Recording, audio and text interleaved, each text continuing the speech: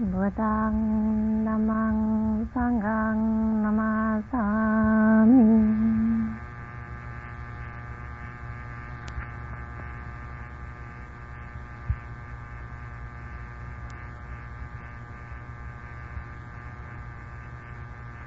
I was wondering whether having the bell tonight and ringing the bell was going to make any difference if my heart wasn't going to go into seizure at the sound of the bell at the end of the sitting. And I heard the invitation and the lovely sweetness in the voice of the people who were chanting, and it put me at ease. So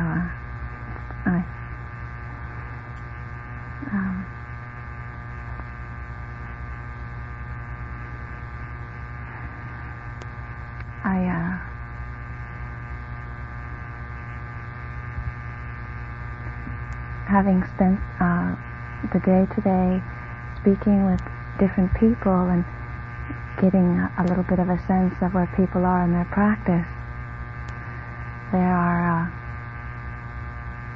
some themes which emerge,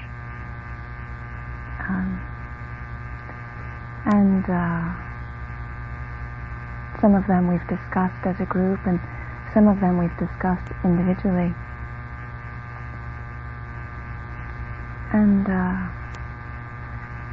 one of the themes which emerges is pain, how to work with pain, how to be at ease with pain. And I think one of the fundamental problems is that somehow we have the expectation that there shouldn't be any pain, and that when there's something that's gone wrong, and that I think most of our lives we're very good at being able to move and to adjust and to shift and sort around so that we don't have to feel it acutely. And yet when we put ourselves in a situation like this, we get a little bit stuck. You come into the shrine room and you sit, and the idea is not to move until the bell rings, even though obviously people do move. And so there's the pain of the body to work with, or the pain of a heart, and how to work with that. And there's many skillful means that I think we can come up with. The skillful means of working with the breath and relaxing in the breath, and the skillful means of just knowing where one can place one's attention. So there is an experience, and the experience is unpleasant. And then there's ways of placing the attention that support a gentle embracing of the experience. So working with the out-breath is one. And sometimes one can put one's attention right in the very, very center of the pain, and discover that after a period of time it's not pain so much as just sensation. So the quality of unpleasant can completely disappear. One's just dealing with the energy, and then when that happens, there's a nice sense of freedom that comes, because there isn't the resistance that's associated with the pain, because it isn't pain any longer. It's just experience. And then sometimes what we can see is, well, in fact, the pain isn't actually connected so much to the body, even though that's where we experience it. It's coming from a place of tightening or resisting or fear. And so exploring the mind and looking at that and seeing how the mind is actually manifesting itself into the body, and we're experiencing the mind in the body as pain, and what actually is happening is fear. So there's all these things that we can know, we can discover, and in the discovery of opening to something like this, there's waking up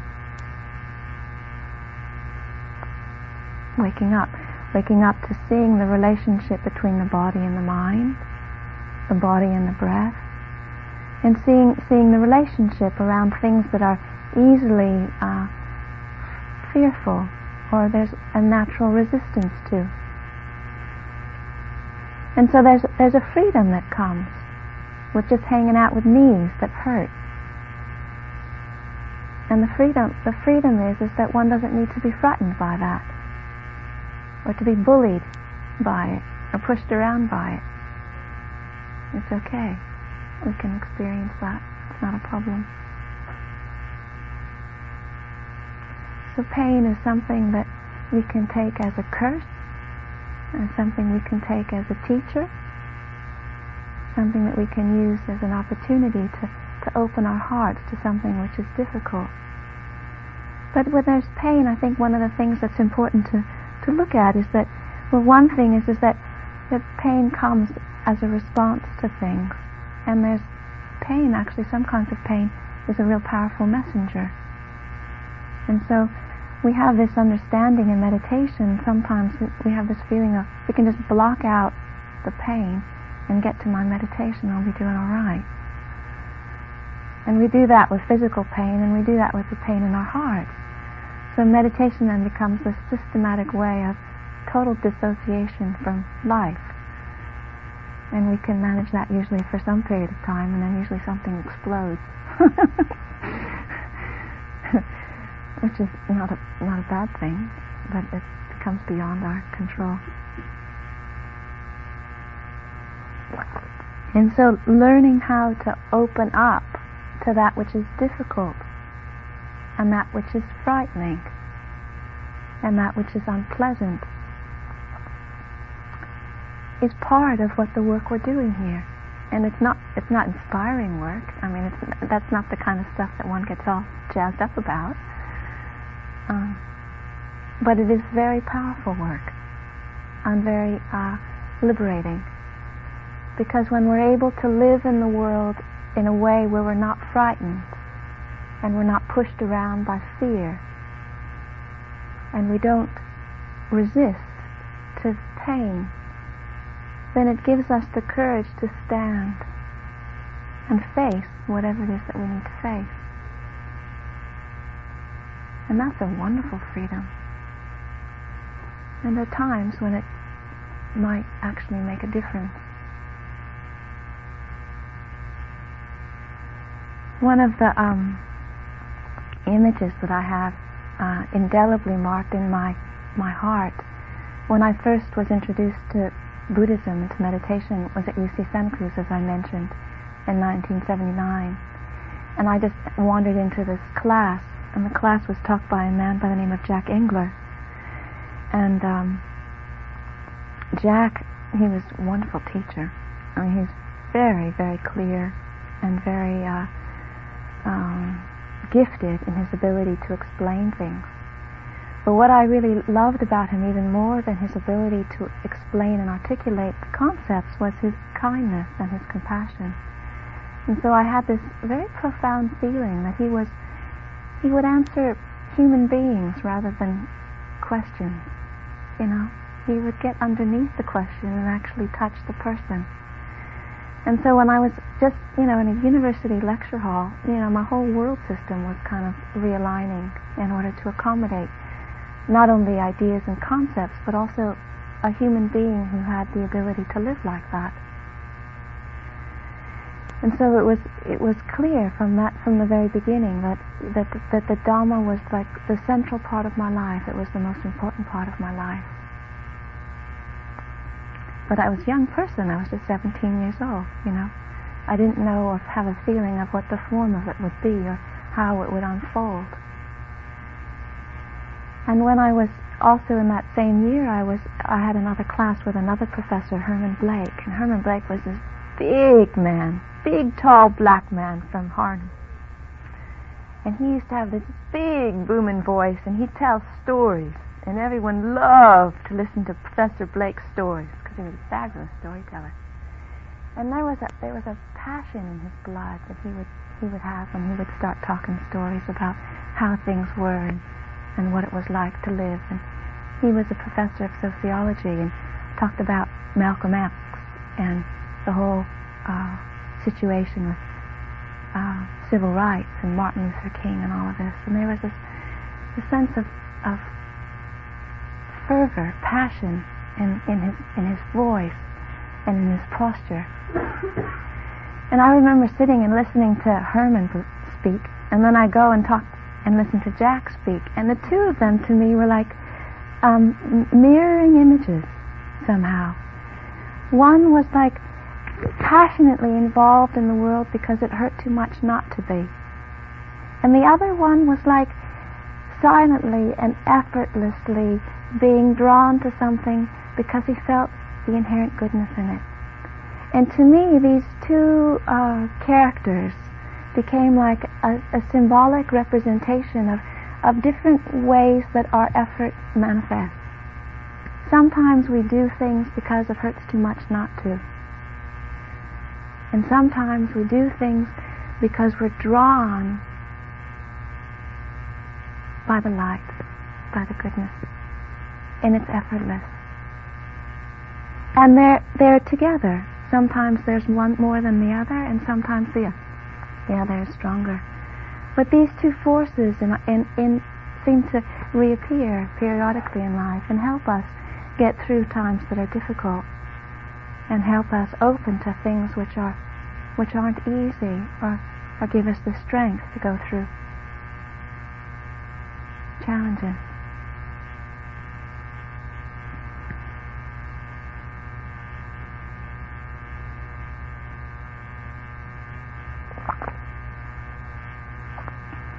So in that first few weeks of that class with Jack and with Herman, I had a vision of being a nun. And I'd never met one before. I'd never seen one. I'd never heard of Buddhist nuns. I didn't have a clue where they were, what it meant, or where to find any. So there was a very strong vision that I had of being a nun.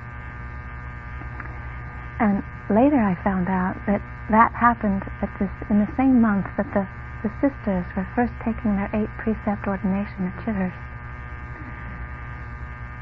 But I didn't know that, of course, until after I arrived, long after I arrived at the monastery. So there was this aspiration, and to me the aspiration was, I didn't know what it meant or the form or the rules or any of it, but to me it was a representation of dedication of one's life force to the realization of truth. And so this vision kept coming up as something that had a real strong meaning to me, a strong pull. And I had, a fair amount of my own stuff to sort out, being a normal 17-year-old person, in terms of relationship stuff and family stuff and sorting out a livelihood and all the rest of it. But this image kept on coming back as an image of someone who had dedicated their life to the realization of truth, and as something worthy and worthwhile to do. And then throughout the years, as my own life story unfolded, there were times when the image would come back and reappear. And so that, like, the sense of the commitment that Dhamma was central, that I never doubted, not from the very beginning. That was always clear to me. And I used to, speak sometimes of that the university was my monastery. That was the context in which I practiced. That was the context in which there was growth and learning. And I could see that the form was the situation that I found myself in, and that learning about life and letting go and learning about attachment and the challenges were manifesting in every situation with all the people that I knew, and that was the context and that was the form. And so that was my monastery. And then there were times that came up when life was particularly difficult or things were particularly challenging, and then this feeling would come up, well, to hell with it, I'm just going to go be a nun. And as I was describing earlier today in our group this afternoon, there was a voice of wisdom that would arise when that happened, and the voice of wisdom would say, no, you ain't. This is never going to work if you're going to do this in response to running away from anything. It's just that's just not possible. It won't work. And so when things were difficult and I wanted to split, just hung out with it and found my way in the difficulties to find a natural resolution in the particular situation. And I've never regretted the caring or the time of taking things through to a natural ending point and having some sense of proper finish. It's always left me feeling like I've had no regrets to do that. And so, along with this class and this image or this vision of being a nun, there were also many stories of these wonderful people who lived in the East. I heard stories of Ajahn Chah. I heard stories of Ajahn Sumedho. I heard stories about this wonderful woman by the name of Amma, who was this. She was born in Calcutta. No, she was born in Bangladesh. She was a Chittagong woman who then lived in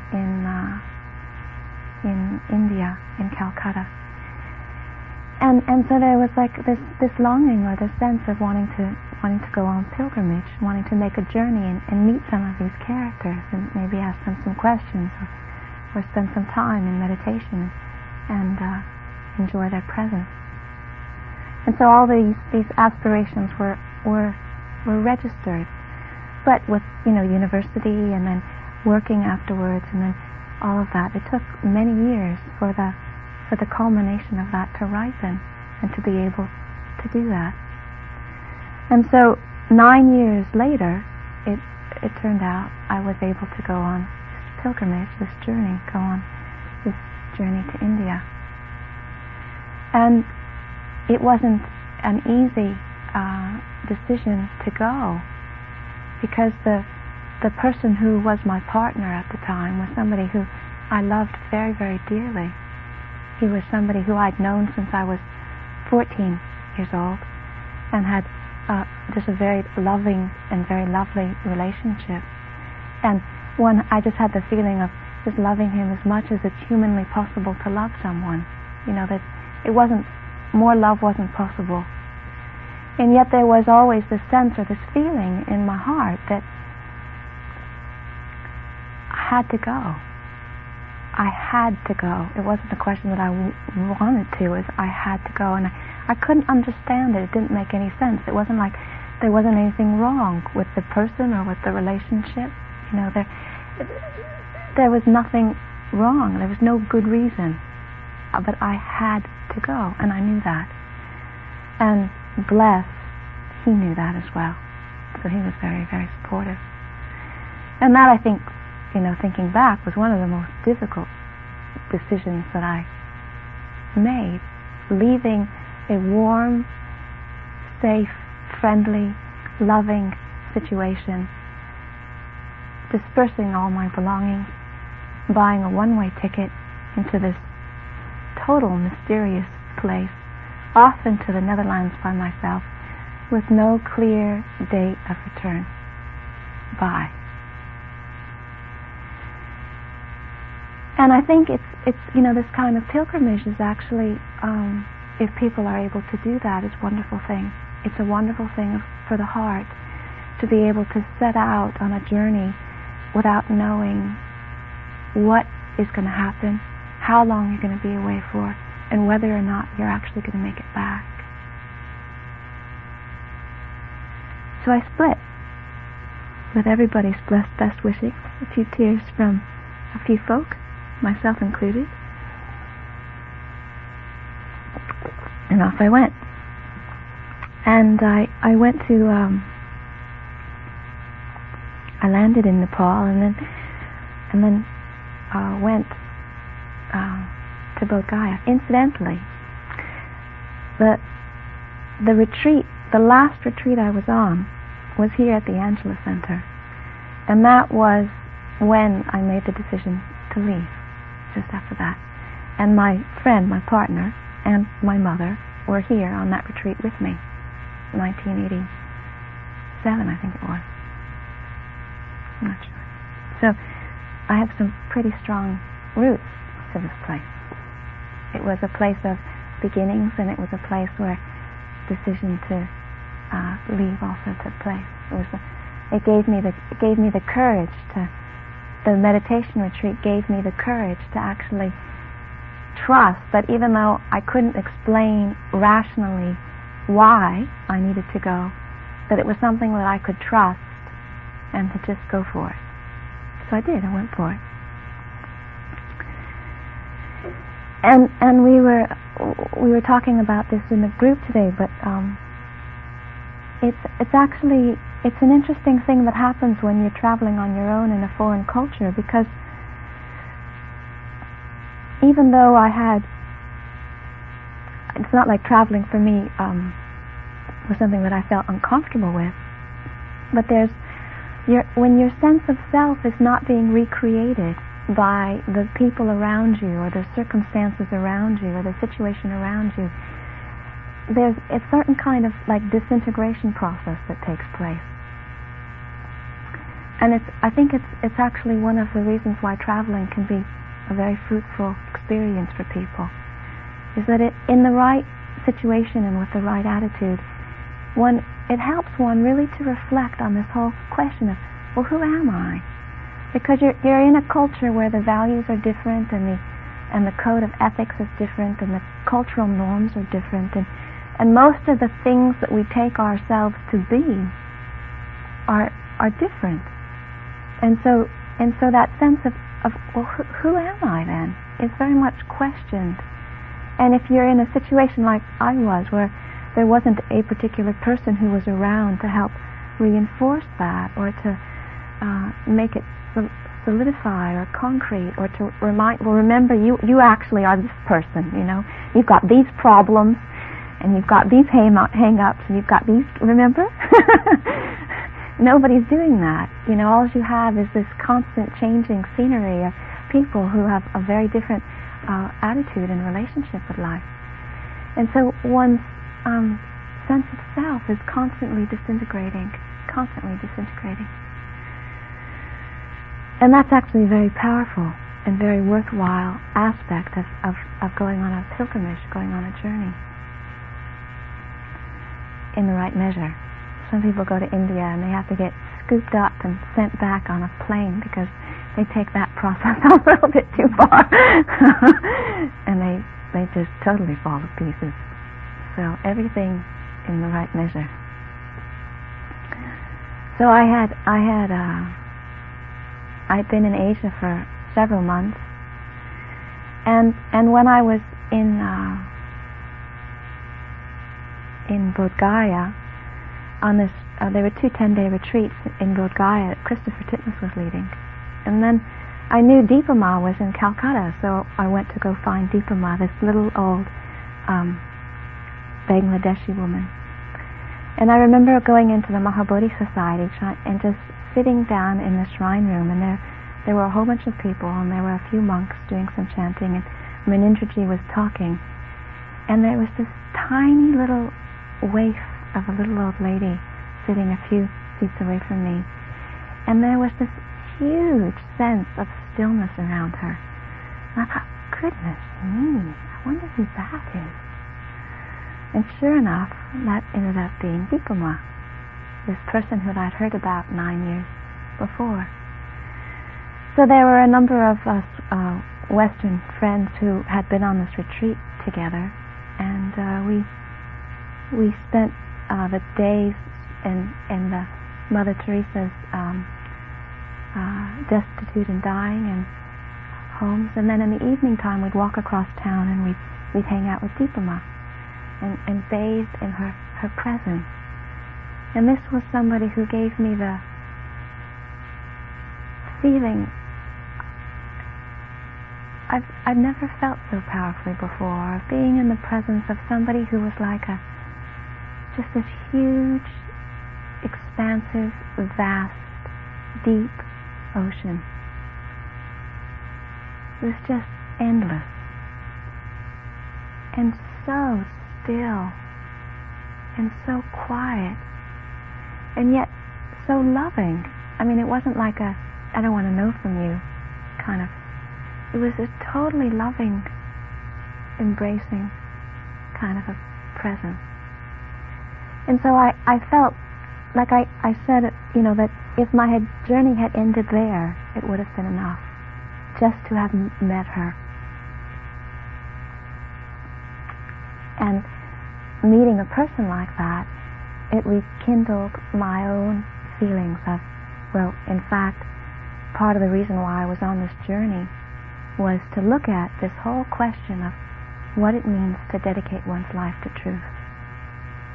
And so seeing her and seeing that she was a manifestation of that, an embodiment of that, touched and stirred and moved me very deeply. Very deeply.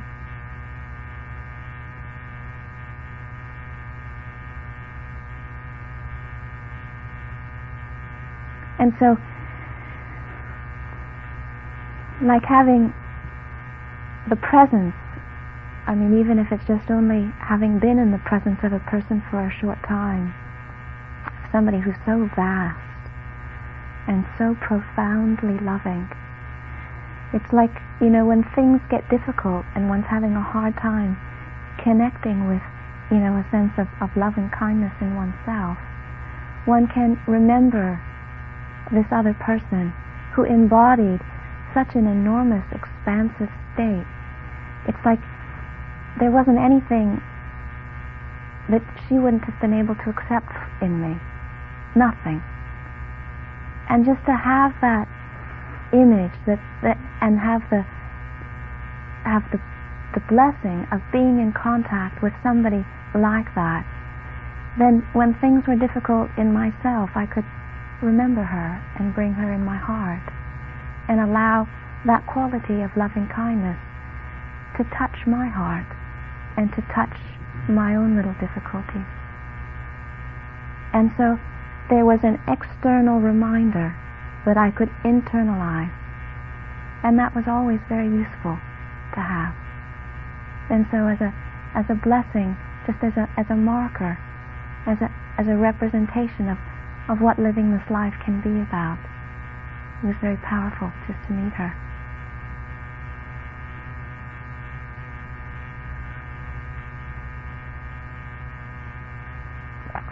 And so I had a 3-month visa to spend at the Mahasi Center. And having spent 4 months in Asia, I got to a place where it's like the more you knew about the culture, the less you understood.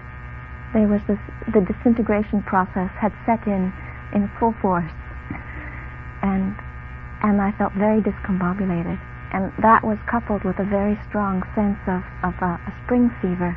So I had this 3-month visa, and I knew that if I went to this intensive retreat center, I was going to die. And that wasn't going to work. So I thought, well, the best thing to do is just to get some of this energy out of my system and to just go romp around a bit. So I went to Dharamsala through Delhi, which was 125 degrees, and headed up to the hills. Now, I didn't make myself very many promises when I left, but there were a few promises that I made. One promise that I made was that no matter what happened, I wouldn't come back until I knew it was time. And then the other promise was that no matter how much I wanted to, I wouldn't spend time alone in the wilderness. Because even though it was something that I love to do here, and I've enjoyed going on extensive backpacking trips by myself in the Sierras, or my favorite occupation was to go get lost in the woods and spend the rest of the day figuring out where I was, scratched and covered in poison oak and happy as a lark. I promised I couldn't do that in Asia. It wasn't safe. It just wouldn't be safe. The perceptions of women are just too different. So I went and found a little Tibetan guest lodge, and there was a young man staying there. And you get very good in this traveling alone business of developing your sixth sense of whose people you can trust and whose people you can't trust. And in 3 seconds, you can size folk up. And so this gentleman I could see very easily. He was very trustworthy. So I asked if he'd like to join me on a little expedition up north of Dharamsala and to just go out for a couple nights. It was the couple nights before the full moon in May. And so His Holiness the Dalai Lama had been in retreat preparing for the Vaisakha Puja celebrations, the celebrations of the Buddha's birth, death, and enlightenment day. And so we had hoped to go up for a few days and then come down and then be around for the Dalai Lama to be in his presence for Vaisakha Puja. So up into the mountains, and it was wonderful. It was just glorious. The air was cool, and the fresh strawberries were delicious, and the goats and the streams and the fresh water. It was lovely. And so we camped out and under the nearly full moon and made our way down to the stream and doing as I loved best, getting lost. And we were off the trail and down at the stream and had a little wash of our faces and a picnic, and we're coming back up the inside of this bowl. It was a very steep bowl. It was covered with very thick leaf stuff. And Brian, who I'd met the day before, didn't know me from nobody. He didn't know if I could climb. He didn't know anything about me, you know. So he climbed down this rock crevice and walked behind this cave and to the back of this rock. And I climbed down and was looking in this cave and saying, "Brian, did you notice there was a cave here?" And I don't remember if he said anything. Anyway, he wanted to know if I could climb up the rock on the side to the right. And it was no problem. It was easy. So as I was sitting there looking, I had my sunglasses on. Couldn't see anything in the cave. From the cave comes this noise. And it was an unbelievable noise. I've never heard anything like this noise before in my life. It was deafeningly loud. The whole ground shook. And it was a combination of a roar, a growl, and a snort. And from the cave comes running at me full speed a very large black bear. Now, one of the things which I've never told anybody else in the story, I don't know why I never did. I thought it sounded too corny. One of the things is that when the bear's face was this far away from my face, I passed out. But before I passed out, I went for refuge. And so I blanked out and jumped back and got myself twisted around a branch. I don't know how the branch ended up being there, but the branch was there. And the bear was on top of me. So the next moment, now Brian is on the rock behind us watching all of this business. And for Brian, I was invisible for the bear. The bear, my head was in his mouth, and he had his belly pressed completely against my back, and he was around me. So I was totally invisible for the bear. And so I blanked out, and the next moment of consciousness was the moment of knowledge of total, complete fear. I mean, there was no edge to it, there was no space around it, there was no boundary to it. It was complete, absolutely complete.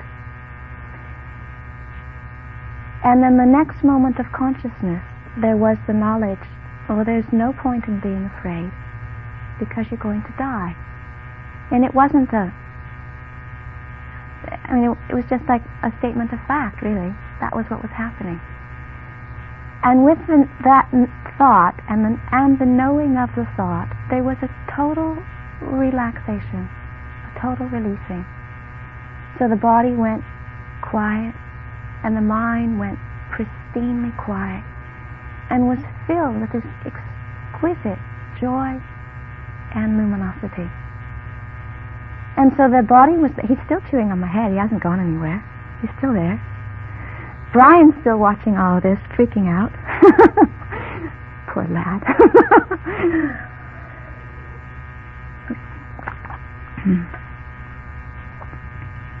So that there was this pristine joy, and in that joy there was a very clear discernment of body and mind. So I could feel the physical element, I could feel the presence of the bear contacting me, I could feel his teeth in my head, I could feel the qualities of the mind, I could feel the attention, I could see the focus, I could see the interest, the curiosity, the joy. Mind and body were present. And yet what was predominant was the sense of luminosity, of light, of interest, of joy.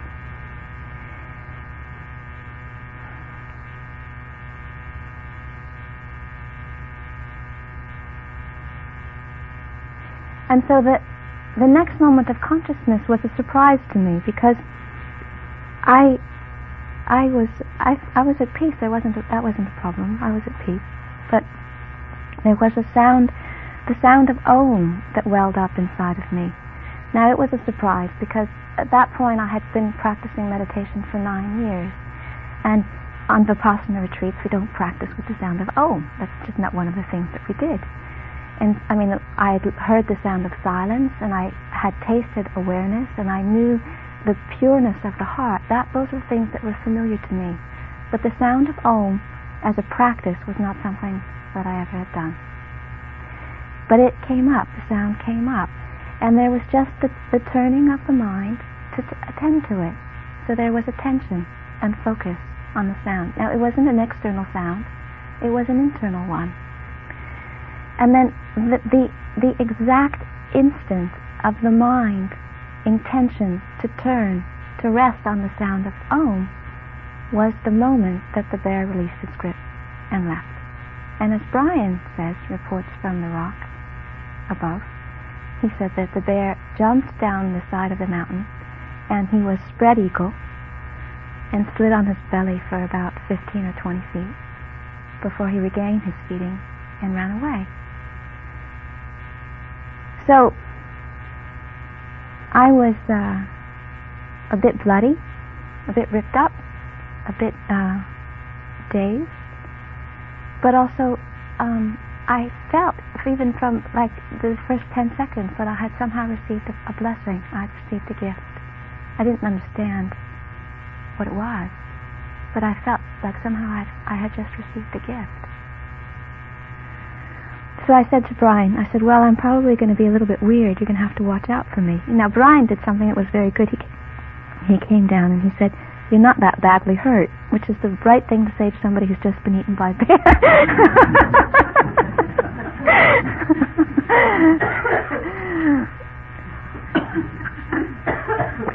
And so these scars that you... Yes.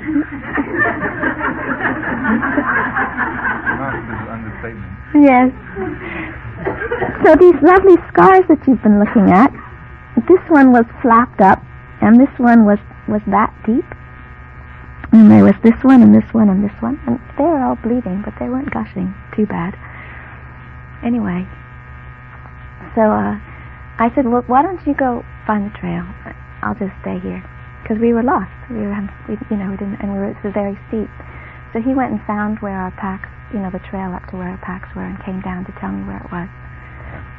And he couldn't carry me. It was too steep. I had to do it myself. So it was one of these scramble, hand over hand, scramble kind of jobs up to the top. And I remember, the bliss still, the color of the light through the leaves, and every crunch of the footstep, and the sound of the birds, and just every movement. It was just pristine clear, just very clear. So we got up to the top, and then, it was a mess. It needed to be cleaned up and sorted out, and needed to make bandages and all of that. And he had a very good first aid kit, so that wasn't a problem. And then we had to walk down the mountain 3 hours until we got to the next, the first place, the Tusita Institute above Dharamsala. And then from there they had a telephone, and they called a jeep to come pick me up and take me to the hospital.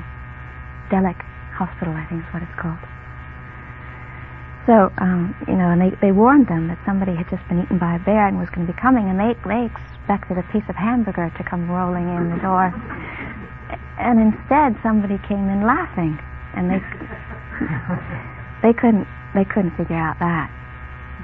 But anyway, so they stitched me up, and they shot me up with tetanus and whatnot, and then we stayed there. So that night was the night before Vaisakha Puja, and so the streets had been lined with beggars because beggars came from all over India at the pilgrimage places when there were special festival days. And so the next day, which was when His Holiness was going to be coming out of retreat to do the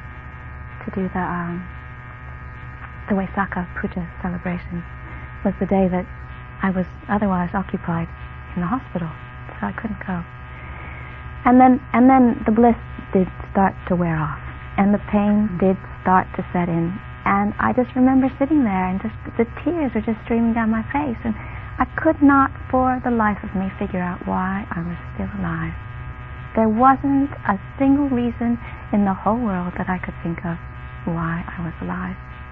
It didn't make any sense to me. There was no reason why I should have been alive, why I should have lived through that.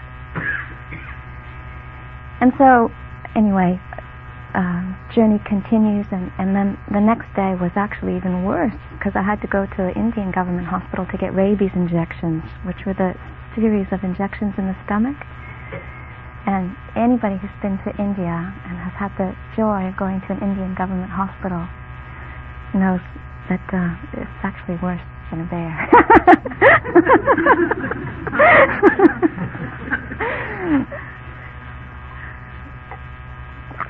There was this little room where they gave injections to people, and they had this little pot where they would boil the syringes, and there would be too many syringes to actually be submerged underneath the water, and they'd throw them in, and then there'd be people coming in every 15 seconds, and so they put and then there was this stream of green slime on the wall where they would depress the water on the wall. So I walked in here. Anyway, getting the rabies vaccine was no small task, because in India bureaucracy, they're very, it is not in the book that you can get rabies when you have been eaten by a bear.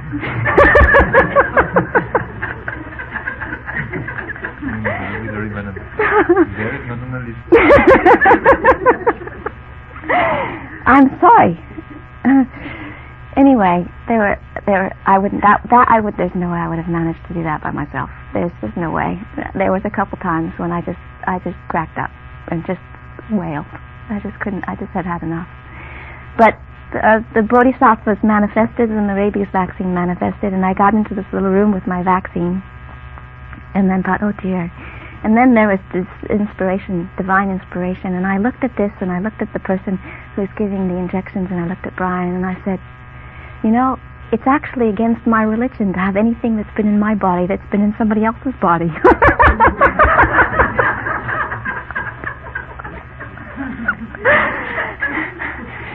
I said, Brian, go get some syringes, please. And he did. He was great. So he went to the clinic and got some clean needles.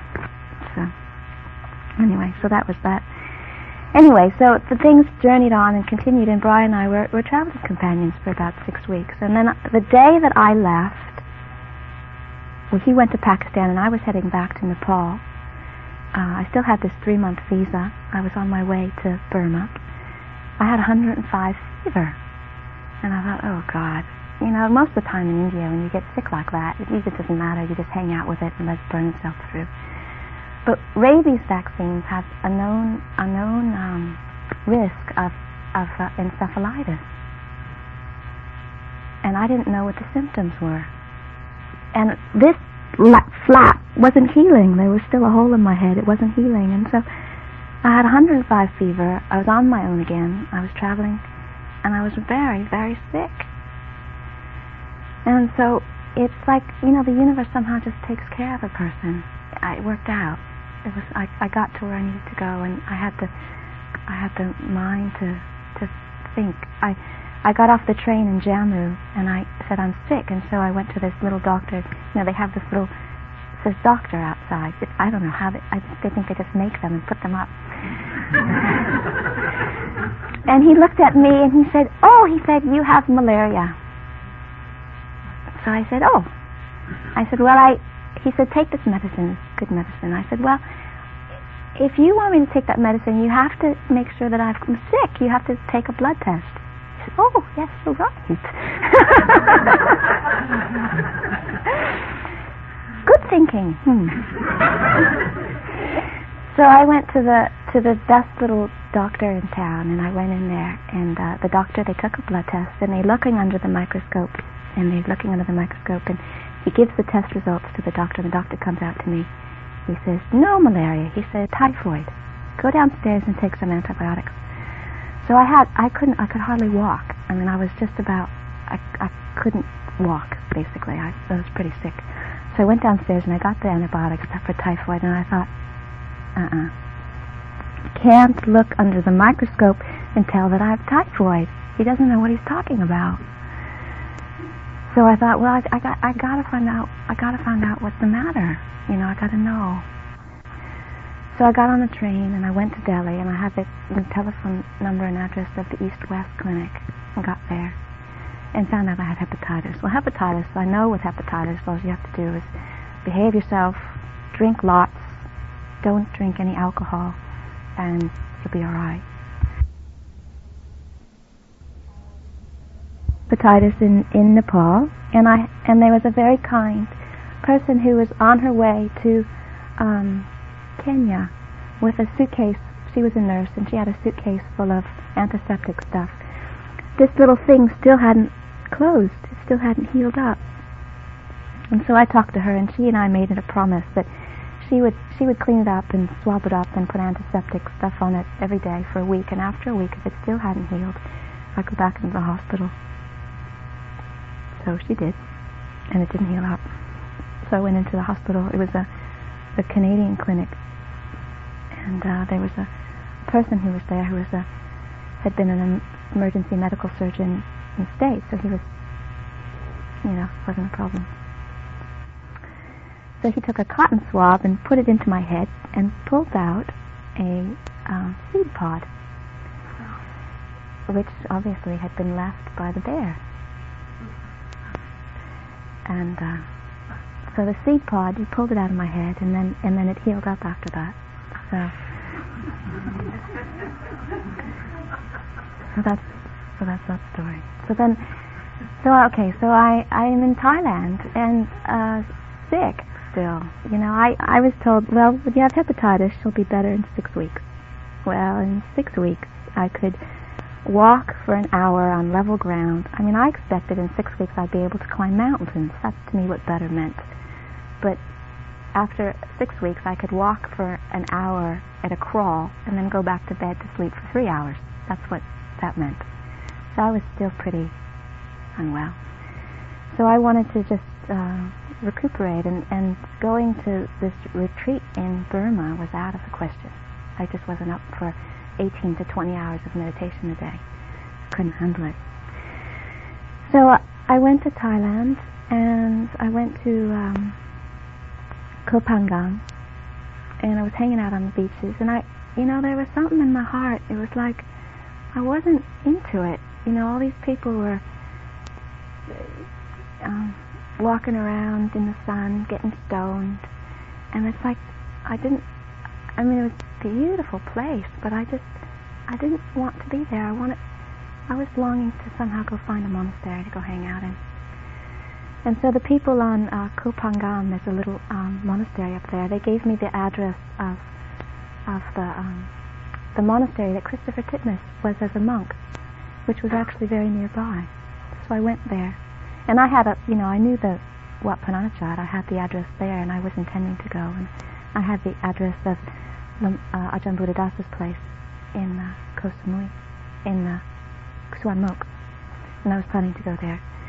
So I went to this first place, and this first place there was a community of nuns, and they were the first nuns that I'd ever met. And there was Mechi Patumwon was living there, and traveling on your own in Asia, one of the interesting characteristics as a woman is that you actually spend very little time with women, because most of the people who you travel with and most of the people who you encounter in Asia are men. So all of a sudden I was surrounded by nuns, and they were young nuns, and they were middle-aged nuns, and they were ancient nuns, and they were all living together, and there was this incredible sense of beauty about their lives. simplicity. And it was like this image of, it actually is possible to live like this as nuns. And so it brought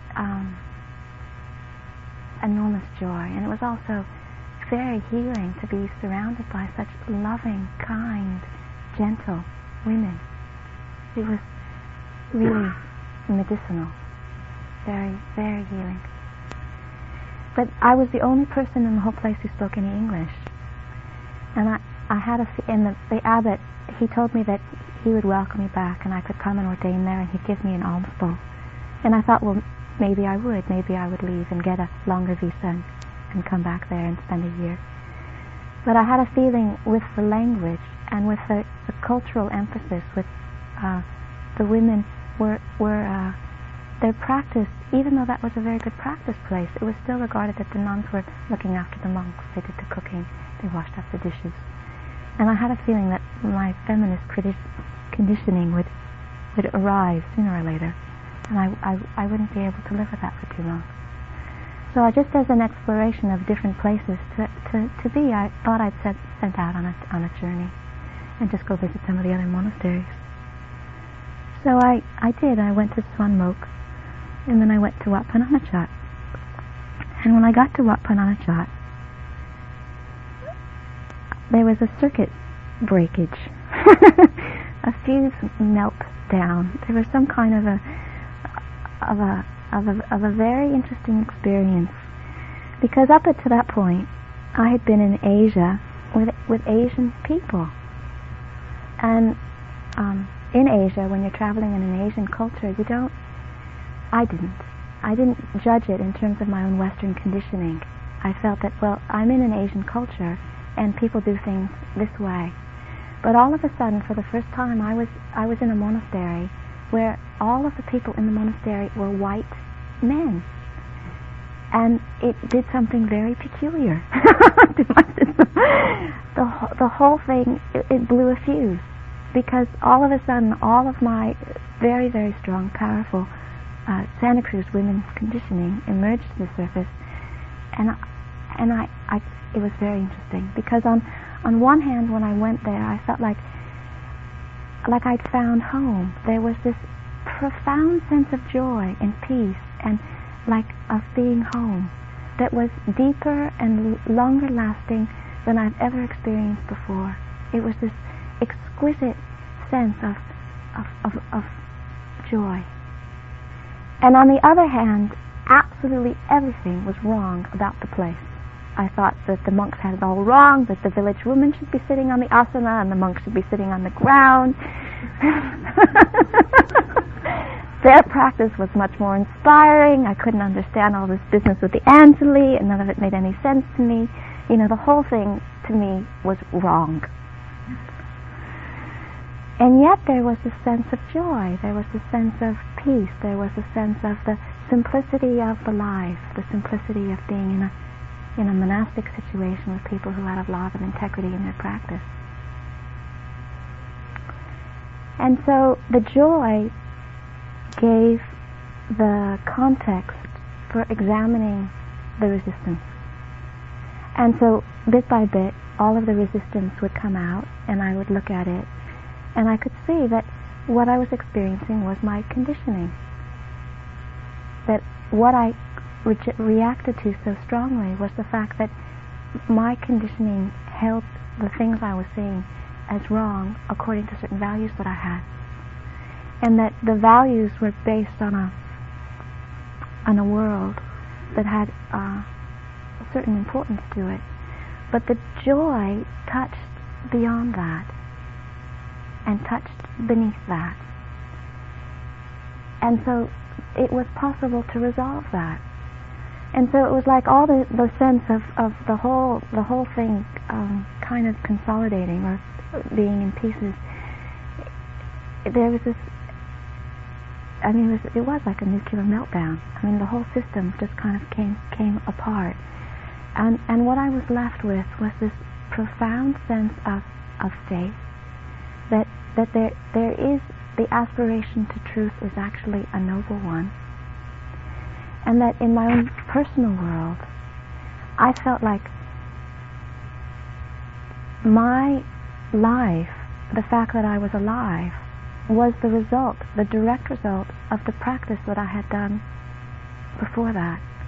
And that having lived through the experience with the bear was due to the ability to be present while that was happening. Now, the bear might have had other reasons. I don't know what was in his mind. But, or her mind. I think if it was a she-bear, I would have been et.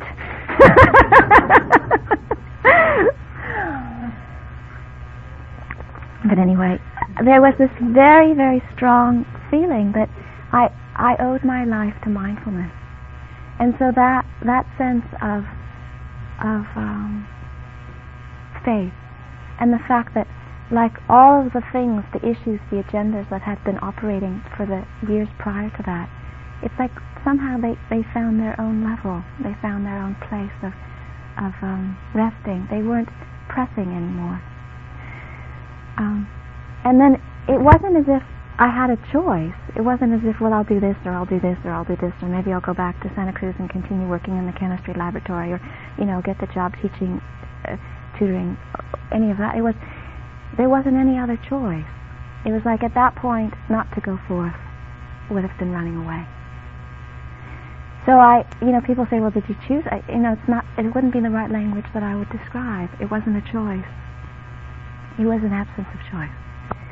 And then the benevolence of the universe sends its emissaries at the right moment, and Ajahn Amaro happened to be visiting Wat Pah Nanachat just as all of this was happening. And Ajahn Pasano had asked him if he'd like to talk about his experience in England and what the situation was there. And Ajahn Amaro, being charismatic and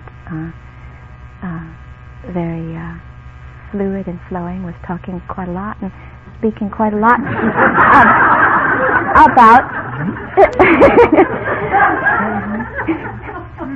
about the nuns, that there were nuns living at Amaravati. And were there any questions? Well, as a matter of fact, there were. So I believe I grilled him a lot about what this whole business with nuns was about. And then it was just clear. I mean, I didn't have any doubt. I was going for it. So I wrote a couple letters to Amaravati, which they never received. And I wrote a letter home to my family telling them that I was coming home, but then intending to go to England. So I came back and said hello and goodbye to family and friends, and then made my way to England. However, there's one other story which I don't often tell, which I think I will, because it's also part of this English gentlemanness. Brian, dear Brian, there was a part of the story that Brian taught me that I wouldn't have managed to survive if he hadn't. You see, coming from a California family, it's a very affectionate family. We are cuddly and touching and hugging family. And that's not the dumb thing in a monastic life, okay? So, Brian, bless his cotton sock, for 6 weeks, being with the same person that you've gone through an experience like that is actually very helpful because you can process it. But, there were times when I was just dying for a hug, or just have somebody hold my hand, or something warm and fuzzy. And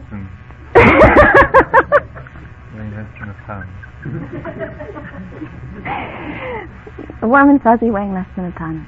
And an English gentleman does not do such things. And I remember sitting there, and I'd plead and I'd beg and I'd try and bargain and I'd try everything I could. Absolutely no way.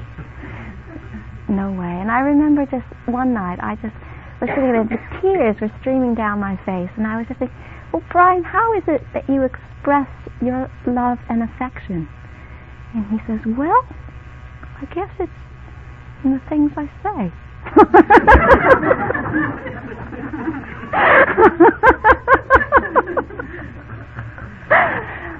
But you see, I mean, there are many things about coming to a monastery and monastic life that are challenging.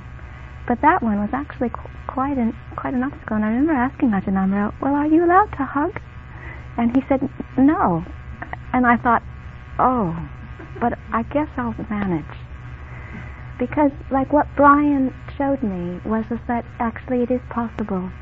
I mean, here's a person who for 6 weeks we spent 24 hours a day together.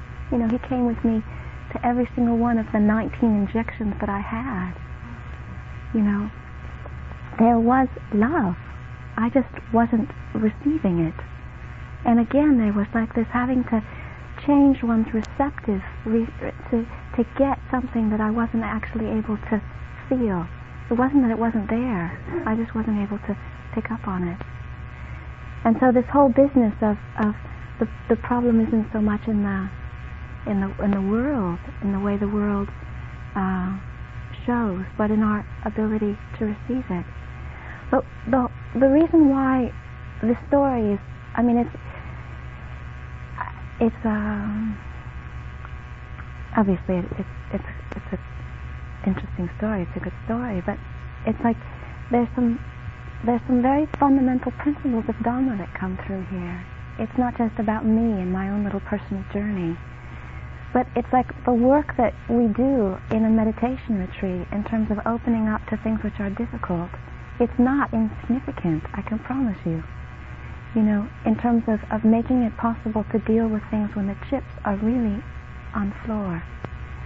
And so, you know, people feel that, well, my knees, you know, I can't handle it, or my heart's hurting, or everything feels a bit jumbled, or, you know, I feel dissociated, disconnected, or I can't connect with what you're talking about, space and light. All I'm feeling is chaos and confusion, you know.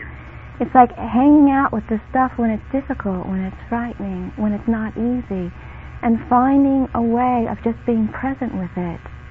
It's not insignificant work that we're doing here. And my own little story of that, to me, is just I wouldn't tell it if I didn't feel that there wasn't a way that it could also help encourage you.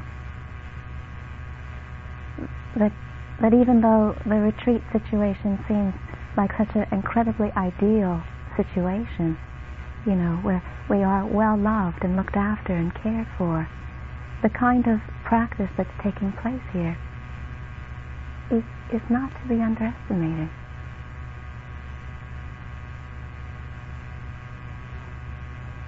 So for myself, my own journey has unfolded in the way that it has, and the decisions have come about in the way that they have, and I'm happy with the life that I have, and the support, and the friends, and the teachers. And yet every one of us needs to find that, you know, needs to find a way to make the world the context in which their practice unfolds. Needs to find the way that their heart can blossom in truth and understanding.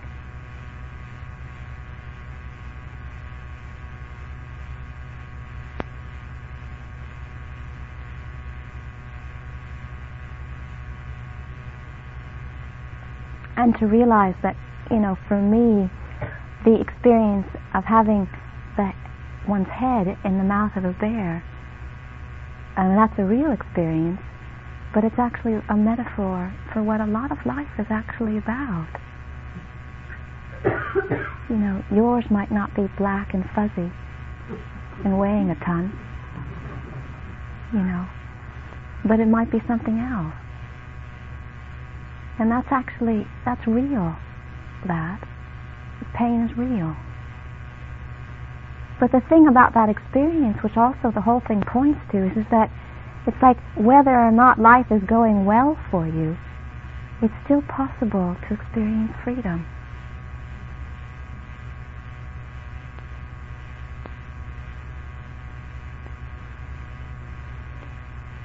Now, I think actually mosquitoes are more difficult than bears. You know, the little irritating things that just nag and pull and kind of bite you a little bit, they're actually much more difficult than bears, because with a bear you're not going to fight, at least I didn't. But with a mosquito you think at least you got a chance. You don't, but you think you do.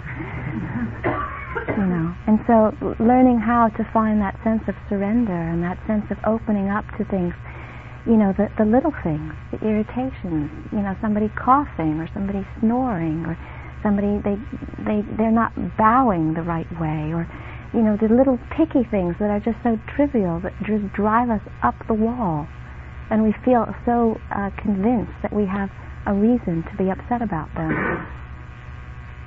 Or the nagging doubt, I can't do it, I'm not strong enough, I don't have enough paramitas,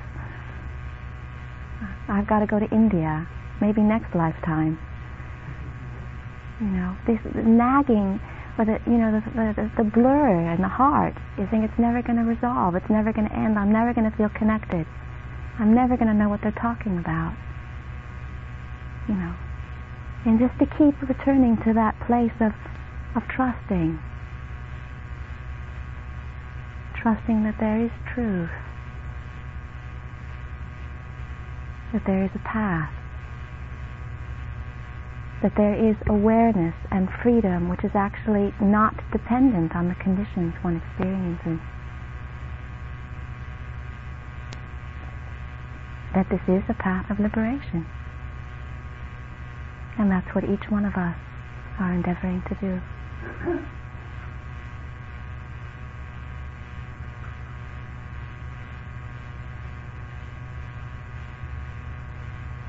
So, I think that's enough for the evening.